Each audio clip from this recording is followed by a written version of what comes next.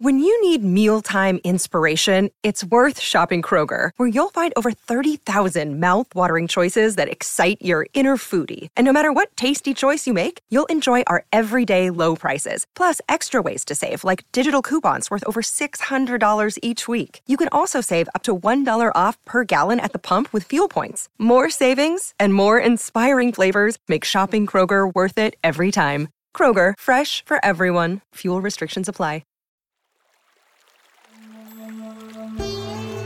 Hi everyone, I'm Deb Flashenberg. Welcome to Yoga, Birth, Babies, a podcast produced by Prenatal Yoga Center.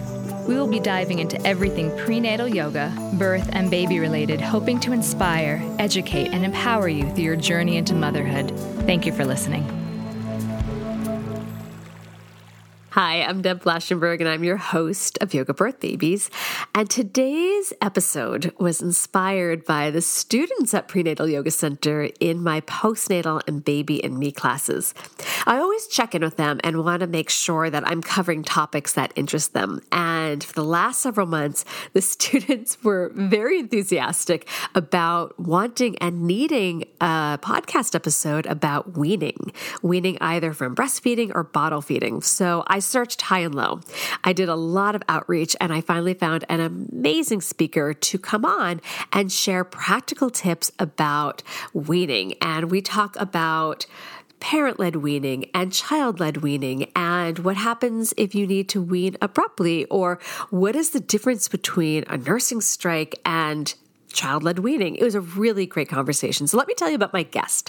I had the pleasure of speaking with Dr. Lilly Hubschman-Shahar. I hope I said that right, Lilly. Let me tell you a little bit about Lilly. She's got a lot of initials after her name, so I'm going to go through them. So Dr. Lilly Hubschman-Shahar, DNP, RN, NNP/BC, IBCLC, is the VP of Clinical Services at Nest Collaborative. Lilly has worked in maternal child health for the past 14 years as a neonatal nurse and NP, nurse practitioner, and IBCLC. Sorry, I didn't say that correctly, IBCLC.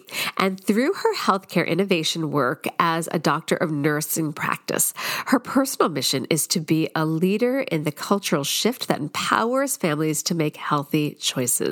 It was a really great conversation. And if you are heading towards weaning or in the process of it or even thinking about it, I think this conversation will give you a lot of tools and support. Now, before we get to this conversation with Lilly, let me just touch base about some things that we have going on at PYC. So each week we send out a newsletter giving you a little bit about an update of what's happening at our studio, as well as the podcasts that are coming out and just little bits of tips and knowledge and support. So if you want to get on that list, as well as grab a free downloadable, the downloadable is called 5 Simple Solutions to the Most Common Pregnancy Pains, head to our website and get on our list and grab that free downloadable. This will keep you in the know about all the classes that we have online, the classes we have in person, our on-demand classes. We're adding to our on-demand library, which is so exciting. So you can stay in the know of all the PYC happenings. Now, if you are also into the idea of teaching pre or postnatal yoga, we've got that covered for you. We do 4 times a year, an 85-hour prenatal yoga teacher training. Twice a year, it's in person in New York City, and twice a year, it's online. This time, we actually have someone that will be tuning in from Australia. It's really so cool that we are able to support one another and teach one another from all over the world. I will say I'm very grateful for that new change that we've been able to add. So all of this also is on our website, prenatalyogacenter.com. And then last couple things, I just want to thank everyone for supporting us through all these years. So thank you for being a community member. And as I mentioned, this podcast is because the students in class told me what they wanted to hear. So honoring the fact that this podcast is for you, you. If there's a topic I haven't covered, or maybe even a speaker that you think would be a really great match, let me know. You can always email me at deb@prenataloyogacenter.com. And you can also, if you are the person that you think should be the guest, we have a podcast application for guests. So you can find that also on our website. All right, that is enough of me. We're going to take a quick break. When we come back, please enjoy my conversation with Lilly. Look, Bumble knows you're exhausted by dating. All the, must not take yourself too seriously, and 6'1" since that matters. And what do I even say other than, hey? Well, that's why they're introducing an all-new Bumble, with exciting features to make compatibility easier, starting the chat better, and dating safer. They've changed, so you don't have to. Download the new Bumble now. Hi, Lilly. How are you? Hi, Deb. Good morning. Oh my gosh, listen to both of us. You've got a cold. I've got a cold. All right, listeners, just have pity and don't be surprised if you hear me grabbing for tissues. All right, so that we got that out of the way. I'm so excited to speak with you. I have to tell you, I've had so many students ask me to do a podcast about weaning, and it's something I dealt with my kids, so I'm so glad that we're finally sitting down, so thank you. Thank you for having me. All right, so let's jump in with, I'd love to learn a little bit about you and what led you to your work in lactation. Sure. So I came to lactation and working with families by way of theater, of all things. Yay, theater, me too. I suppose there's a connection somewhere, but I bet. Yeah. Yeah, I was originally a theater major at Northwestern University, and just had this like very analytical mind and found myself wanting something a little bit different, and ended up graduating from the School of Education Social Policy at Northwestern. And there they have a really wonderful program where you have to do a practicum. And in Evanston, they have an amazing adoption agency called The Cradle, where they still have a nursery on site. And I found myself working there in the office and also in the nursery, and fell in love with working with new families. So I became a nurse after I graduated from Northwestern, a nurse in the NICU. I always wanted to work with new families. And then I became a neonatal nurse practitioner. And so working in the NICU is really what made me realize just how important breast milk is with our teeny tiniest little babies. And I was able to watch parents bond with their babies through skin to skin, which is so important in breastfeeding. So over time, I noticed that the parents really relied heavily on the nurses and the providers for breastfeeding support, and that there wasn't a ton of lactation support. And I also realized that I had very little formal breastfeeding education with all the letters after my name. I didn't seem to know enough to be able to support my families as much as I wanted to. So I became an IBCLC initially to support my NICU families, but then my lactation education and experience has evolved into things like a private practice. I was once upon a time a private practice IBCLC in New York, and then a doctorate in nursing, and now a love of empowering families to make healthy choices, which I currently do with Nest Collaborative, which is an amazing lactation telehealth organization. So. Wow, that is quite the journey, and it's so organic. Like when you were saying it, I'm like, I see how each piece led to the next. Wow, what a fantastic background, and what also amazing insight you have for the families that you work with. You're coming with many hats and many skills. Mm-hmm. All right, so let's get into our conversation about weaning. So some of this is kind of practical, and feel free to throw in your own antidotes, especially because you have been working for so long.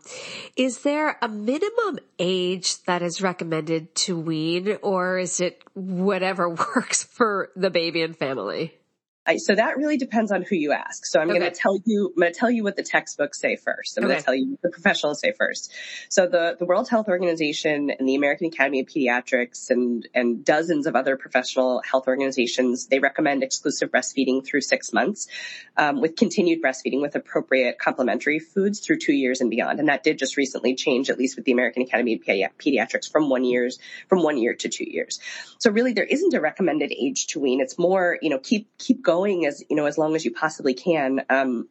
Breast milk has a dose response relationship, and that means every drop counts. So from that baby that just gets, that one drop of colostrum, to the child that breastfeeds for, 2 to 7 years and beyond, it all matters. And I think the reality check that we have to have is that only about 50 to 55% of infants in the United States are receiving any breast milk at all at 6 months, and only about 25% are receiving exclusively breast milk at 6 months. So we're pretty far away from the benchmark that's been set by the professional organizations. It's less of a recommended weaning time and rather a lack of a recommendation. And that's because of the ongoing health benefits that both the breastfeeding parent and the child receive throughout the breastfeeding journey. So we're talking about things like reductions in breast and ovarian cancer for the breastfeeding parent, reductions in a really long list of diseases that range from things like allergies to asthma to colds, diabetes, and cancers in kids. So that's why those recommendations exist. But obviously every family has different circumstances that lead them to wean at different times. So you were saying that, I don't remember the statistic you just gave at 6 months. When are we seeing most people drop off from breastfeeding? So the CDC breastfeeding report card measures ever breastfed, and exclusively breastfed at 3 months, and breastfed and exclusively breastfed at 6 months. So those are the metrics that we have, and there's a big drop off between ever breastfed and 3 months. But if you think about that, the WHO, the AAP, ACOG, all the alphabet soup out there is trying to say that 100% of children should be exclusively breastfed at 6 months. And in the US, only 25%. We have a very long way to go to reach those benchmarks and those health benefits that we know are there for all the families that are able to breastfeed at all, and for as long as possible. That is a huge drop at 6 months. Wow, I was not expecting that. This is slightly off topic, and I promise I'll get back to weaning, but is there documented reasons why it has dropped so significantly to 25% by 6 months? So in 2011, Regina Benjamin, who was the U.S. Surgeon General at the time, put out the call of action to support breastfeeding. I might have gotten that title a little bit wrong, but it's effectively the same as what I said. And basically they put out a list of the barriers to breastfeeding. It ranges from things like lack of access to breastfeeding support, which is the bridge that we're trying which is the gap that we're trying to bridge at Nest, to things like actually health systems that are getting in the way of breastfeeding, to things like lack of support systems, to lack of parental leave. And our culture, our society in the United States is not set up to support breastfeeding families at all. No. So it is not surprising. I mean, kudos to anybody that makes it, a day to 6 months to 2, to all of these moments. It is a huge feat to attempt breastfeeding in the United States because we're just not set up to empower you and your family to do that. Yeah, I remember when I've been in this field for a little over 20 years, and I remember when breast pumps were finally honored by insurance. When I had my kids, we had to pay out of pocket for breast pumps, and I had one I kept at work, one at home, and it got expensive, and it's a commitment. Yes. Wow. All right. So we're slightly off topic because we're talking about breastfeeding. Now we're going to talk about weaning. So let's talk. I just am fascinated. Like when you talk about this stuff, my brain just explodes. I'm like, let's keep going. You chose the wrong person to talk to today because I can talk forever about this. All right. So let's talk about parent-led and child-led weaning and the difference, and then what to consider when deciding which approach to take. Sure. So they're pretty clear in the titles, although they can be called different things. Parent-led weaning allows the parent to decide when to introduce complementary foods and to stop breastfeeding altogether. The process of weaning actually starts whenever you introduce a complementary food. So whether it's formula or when you introduce solids or when you stop breastfeeding, it's a process. On the other hand, child-led weaning follows the child's cues, and it typically occurs gradually. So child-led weaning rarely occurs before 2 years, and it could occur even as late as 7 years. In terms of what to consider when deciding what approach to take, my approach to this is always what does your gut tell you? What does your circumstance tell you? The textbooks will tell you to try to err towards child-led weaning, to gradual weaning. But again, going back to what I was saying before about this, our society is not set up to support breastfeeding parents. We have to be realistic about people's limitations as well. And so, I really try to ask the families that I work with to take an inventory of their situation, what matters most to them, what's going to make them feel comfortable looking back on this experience, and choose a journey that, doesn't necessarily fit into one box or the other, but maybe is some combination of the two that meets their individual needs. Right. So it is not a black and white situation at all. It doesn't have to be. Absolutely. And so you said something that I hadn't thought about, that when you introduce solids or formula, that is a type of weaning. Because yes, I guess I was thinking about with my own kids, like introducing solids did cut back from how much breastfeeding we did. And it wasn't in my brain, oh, we're starting to add any weaning. It was just we're adding food. That was a really interesting perspective. So when can you tell if it's a difference between a nursing strike and child-led weaning? Because you also said that most babies or kids don't self-wean until like 2 years. And my daughter at like 14 months was like not having it. Like Sure. I was trying and she's like, nope, we're all done now. Thank you. I mean, back to what I was saying about things being black and white, like obviously this is anthropological data is where the Right. 2 to 7 years becomes. It is not, kids don't wean on their own before 2 years, and they Right. certainly could wean on their own after 7 years. So there are always outliers to these things.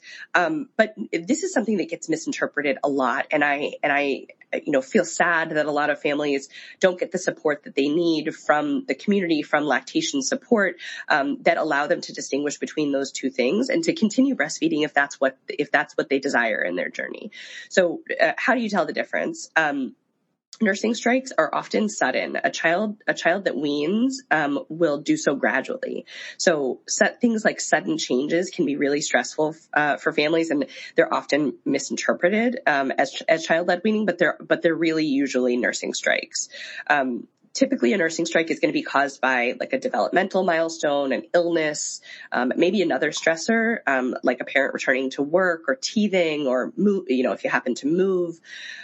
So how you treat that, you have to treat the stressor, right? So we have to provide that child with a lot of comfort. I'm a nurse practitioner as well. We call it the supportive care. So we support the family, we support the baby in what it is that they need to be able to overcome that stressor. We can't force the baby to go back to the breast. We have to just kind of give them that environmental support to get back to where they need to be. And we want to make sure also that the breast remains a positive and safe association during nursing strikes, and that the baby remains fed and that we protect the milk supply. Those are sort of the three biggest things in a nursing strike. The breast remains positive and safe, the baby remains fed, and the milk supply is protected. Everything else we can try to put back together. So positive and safe means don't try to shove your nipple in the baby's mouth. Right. Okay. I mean, listen, it's loving boundaries, right? For all of us parents. So we want to encourage them, but we don't want to force them. I really am a big proponent of knowing your child very well, of doing everything that you possibly can to know their cues, and watching their reaction to being introduced to the breast, whether as a newborn or as a later child during an older child during a nursing strike, can be really important. How long is it typical for a nursing strike to last? I mean, it could be days, it could be weeks. It depends on, it depends on, what's causing it, right? Because if they're continuing to have the stress that's causing the nursing strike, which could, by the way, the stress also could be exacerbated by trying to force a baby back to the breast. It could continue as long as whatever that stressor is. So teething, for example, can take a couple of days to a couple of weeks. If I can speak from experience. When we moved, my daughter didn't seem to adjust for many months. That she wasn't having a nursing strike. This was just, general toddler, adjustment. But yeah, it depends. It depends on the stressor, and being supportive of the child in that stressor and providing them, lots of comfort, should help while we protect the milk supply, and make sure that child is fed appropriately in the meantime. So for protect the milk supply, if anyone's like, what does that mean? It means continue to pump so that the supply doesn't go down. Okay. Yeah, it could. So, hand expression, pumping, it could be breastfeeding. Get the milk out. Get the milk out so that it replicates what your normal routine would be. There are other things you can do in nursing strikes, like trying to feed babies when they're a little bit more tired, before they get super hungry. You got to really hit that perfect zone between I'm not hungry at all and I'm too hungry to do anything challenging. Nursing in a dark room with low stimulation, things that are comforting to a baby can be helpful, but they may not be the entire solution. That makes a lot of sense.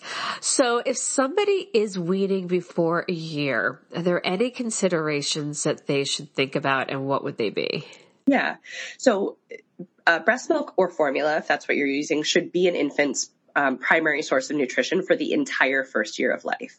So at 1 year, that primary source of nutrition transitions over to solid foods, and breast milk or formula, if that's what you're using, becomes the complementary food at that stage. So making sure that you're using a nutritionally appropriate liquid for whatever that baby's age is. So if they're under a year, transitioning from breast milk over to donor breast milk or formula, or an age appropriate formula, or after a year, that the transition from breast milk to another liquid would be over to water and milk with obviously solids. So it's about balancing the nutrition. It's about balancing their nutrition depending on their age. That makes sense. All right, we're going to take a quick break. When we come back, talk me a little bit through what the whole process of weaning would look like for most folks. That's a big ask. Okay, we're going to take a quick break. We'll be right back. For the ones who work hard to ensure their crew can always go the extra mile, and the ones who get in early so everyone can go home on time, there's Grainger, offering professional-grade supplies backed by product experts so you can quickly and easily find what you need. Plus, you can count on access to a committed team ready to go the extra mile for you. Call, click Grainger.com, or just stop by. Grainger, for the ones who get it done.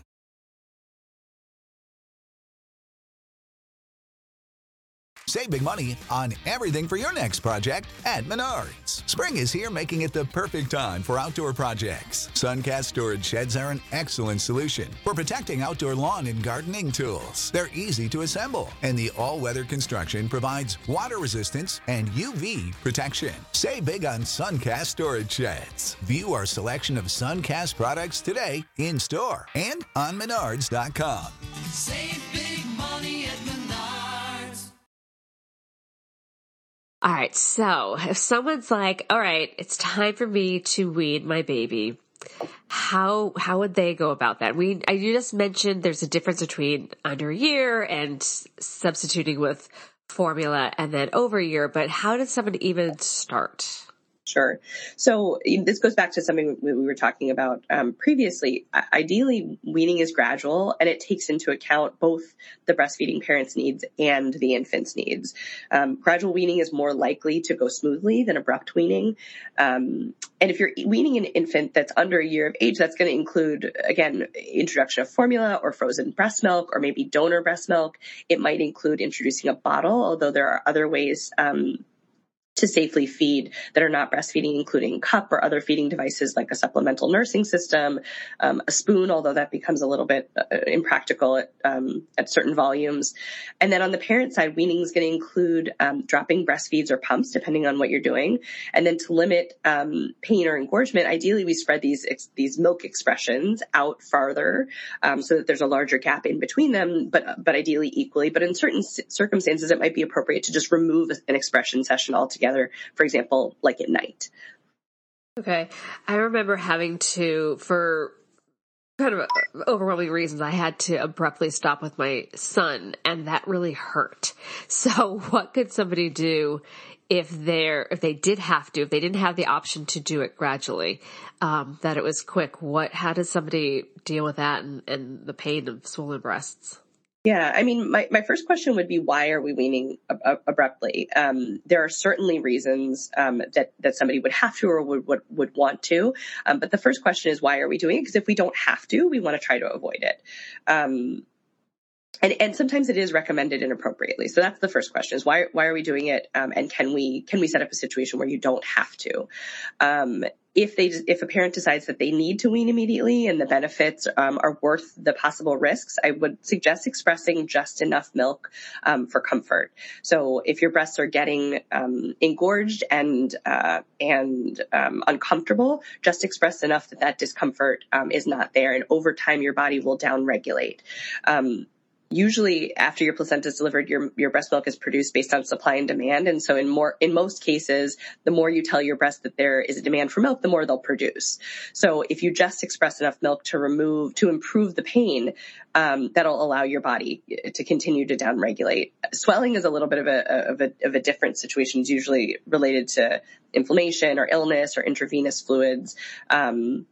But pain and engorgement certainly can be accompanied by abrupt weaning.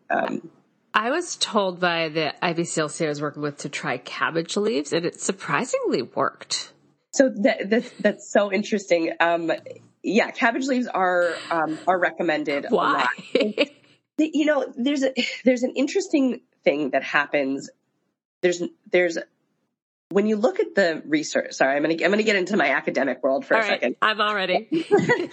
If you look at medical research and health research, there's less research about women's health. There's less research about pediatric health. And then you get into this weird little corner where those things align, like pregnancy and breastfeeding. And you get into a situation where there's really often not a lot of research, and sometimes not a lot of good research. So the reason that I'm saying that is that some of these things, we just don't have enough research to confidently recommend based on the evidence. That said, if you think about the shape of a cabbage leaf and what you can do with a cabbage leaf, it may help to reduce inflammation because you typically put it in the fridge and it's the shape of your breast. And so it's going to be cold and, up against your breast. It's effectively sort of like a little ice pack. Nature's hack for some of the things that you might be able to find on the market. Whether or not the cabbage itself, aside from the shape and the fact that it's been in your fridge, is helping is not well established. Yeah, it worked. I put it in my bra. It felt great, and it really, really helped. And I never knew the science, and I'm like, we're going to go with it. Okay. Well, and the reality also is that because we have this huge hole in our science, just because something works anecdotally, or just because we don't have the research to support it, doesn't mean it doesn't work anecdotally for people. Yeah. Like yourself. Yeah. So if someone decides to wean, but the child is not really keen on that and wants to breastfeed, what should you do about that? That's a really difficult situation. That's a really difficult situation emotionally. It's a very stressful situation.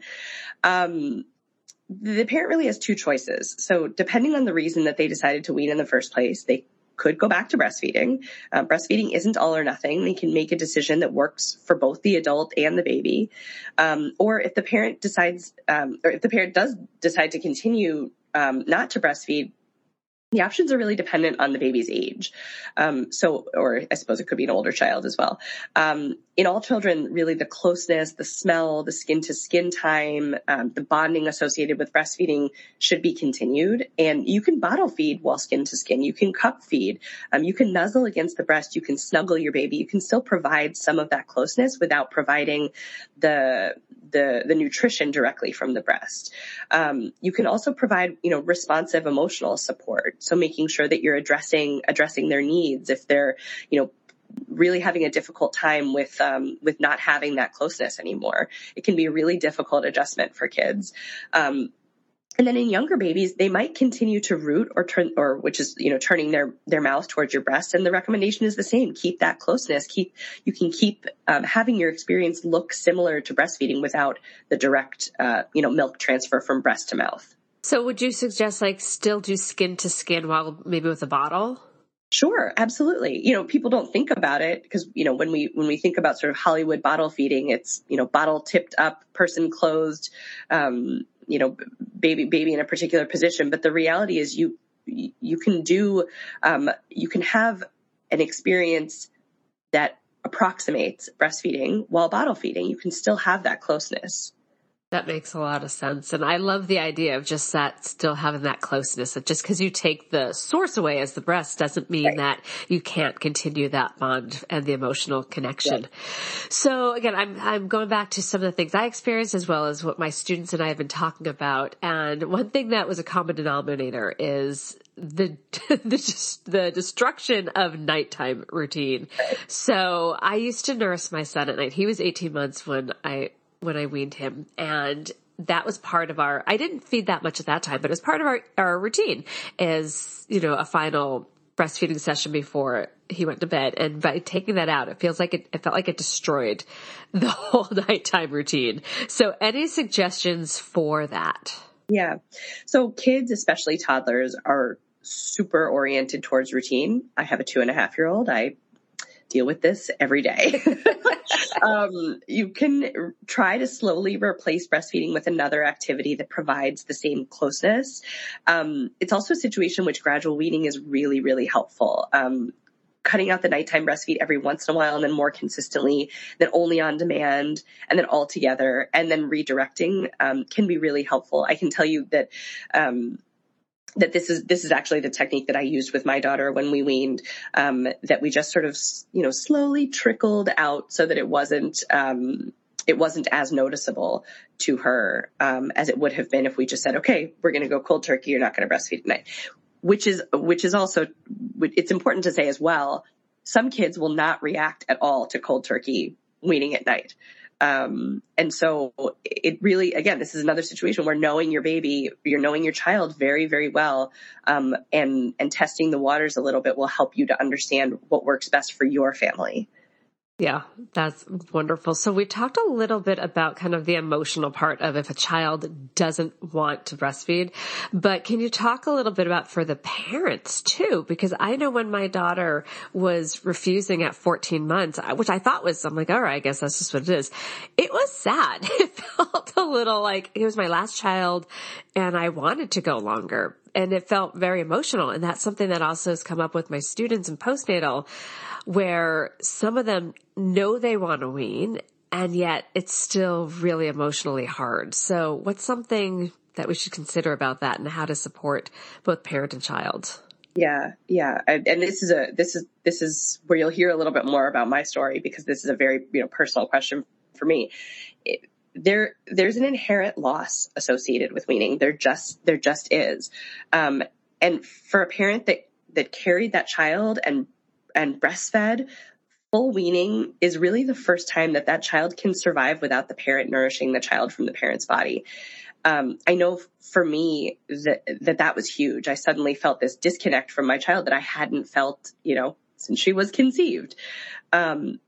It's also really important to remember that there is a shift in hormones when you're weaning and that can affect your emotional health as well. For me, weaning was really, really emotional. When I stopped, I hated pumping. My daughter was a preemie and we triple fed for a long time. We have all the things to pull out your textbook. We had all the things. And when I stopped pumping, as much as I hated pumping, I cried. And then when I stopped directly breastfeeding, I was incredibly emotional. And then I had frozen breast milk. And when I gave my daughter her last bag of frozen breast milk, I was very emotional as well.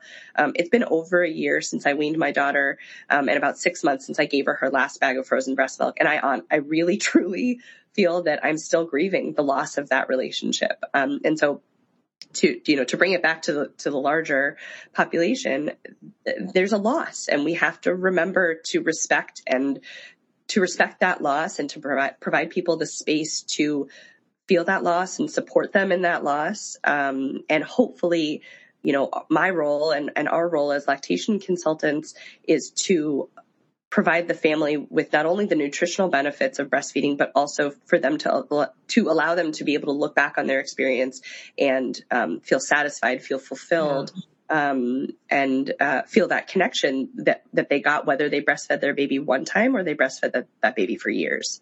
Yeah, that it is a loss. I mean, if I just remember, I'm still sad about it. It's been, my daughter's 8 and I still think about, there was tearful moments and it was like almost saying goodbye to something that I didn't want to. It was, right.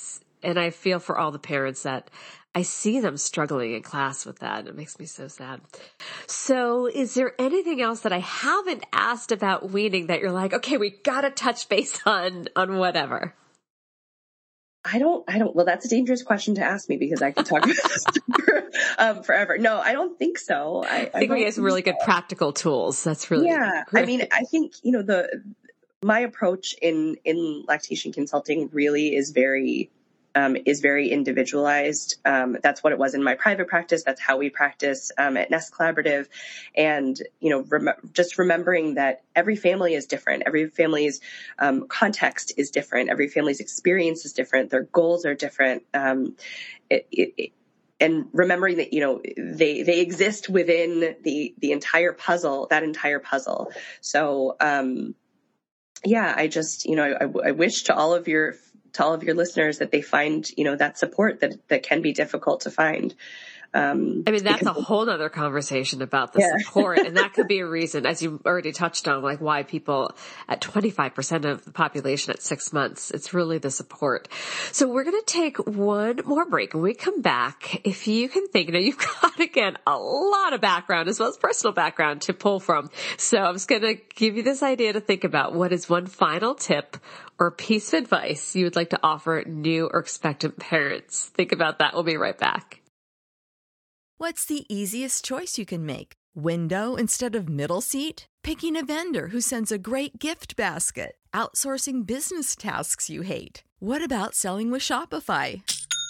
Whether you're selling a little or a lot, Shopify helps you do your thing, however you cha-ching. Shopify is the global commerce platform that helps you sell at every stage of your business. From the launch your online shop stage to the first real-life store stage, all the way to the did we just hit 1 million orders stage. Shopify's there to help you grow. Whether you're selling scented soap or offering outdoor outfits, Shopify helps you sell. Wherever and whatever you're selling, Shopify's got you covered. Sign up for a $1 per month trial period at shopify.com/try. Go to shopify.com/try now to grow your business, no matter what stage you're in. Shopify.com/try.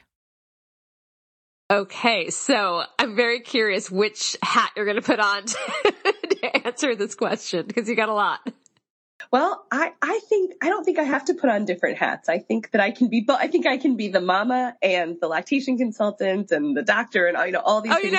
I'm sure you know the story. Yeah. I think it's called like caps for sale where the monkeys pull the caps and you're wearing like 30 hats at a time. All right. So there we go. Put them all on.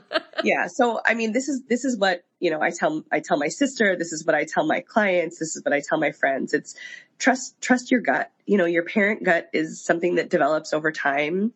And so surround yourself with people and sources that you trust. Don't be afraid to ask questions while you're learning. You're going to get to the place where you can trust your gut and, you've got this. Don't let anybody steal your confidence. Don't let anybody steal your joy. I like that. Oh, yes. That's wonderful. So where can people find your work? Mostly Nest Collaborative now. So I help to lead the team. I'm the VP of Clinical Services over there. And so, we're a virtual lactation consulting practice and we, are a really diverse team of IBCLCs and we provide care in over 10 languages, all 50 states. We see patients prenatally and postpartum when you have an issue and when you don't, just to get you ready for what's coming next. We have same day appointments. We accept all insurances and Medicaid. And so, it's a very unique place where when I say look for the support that you need and that you deserve, that can be found at Nest. It really can. When I looked into your organization, I was so impressed with how accessible you are. Yeah. We are really trying to bridge that gap in access to care. And, it's extremely important to us that first of all, we feel that everybody needs a lactation consultant and that everybody that needs one has access to one. And so we're there for that. I do provide some support, but I also help to lead the team. And I have a really incredibly talented, and compassionate team, to rely on in situations where I can't provide that support myself. Oh, well, thank you so much for this conversation. You really gave so much to those that need this support. So thanks for your time. I know we're both kind of squishing this in. I think you have to take your daughter to school. My daughter's homesick. So we got a lot done in a short period of time. So thank you so much. Thank you, Deb. This has been an episode of Yoga, Birth, Babies, produced by Prenatal Yoga Center. You can catch us on Facebook, Twitter, Instagram, and Periscope. I'm Deb Flaschenberg. Thanks for listening.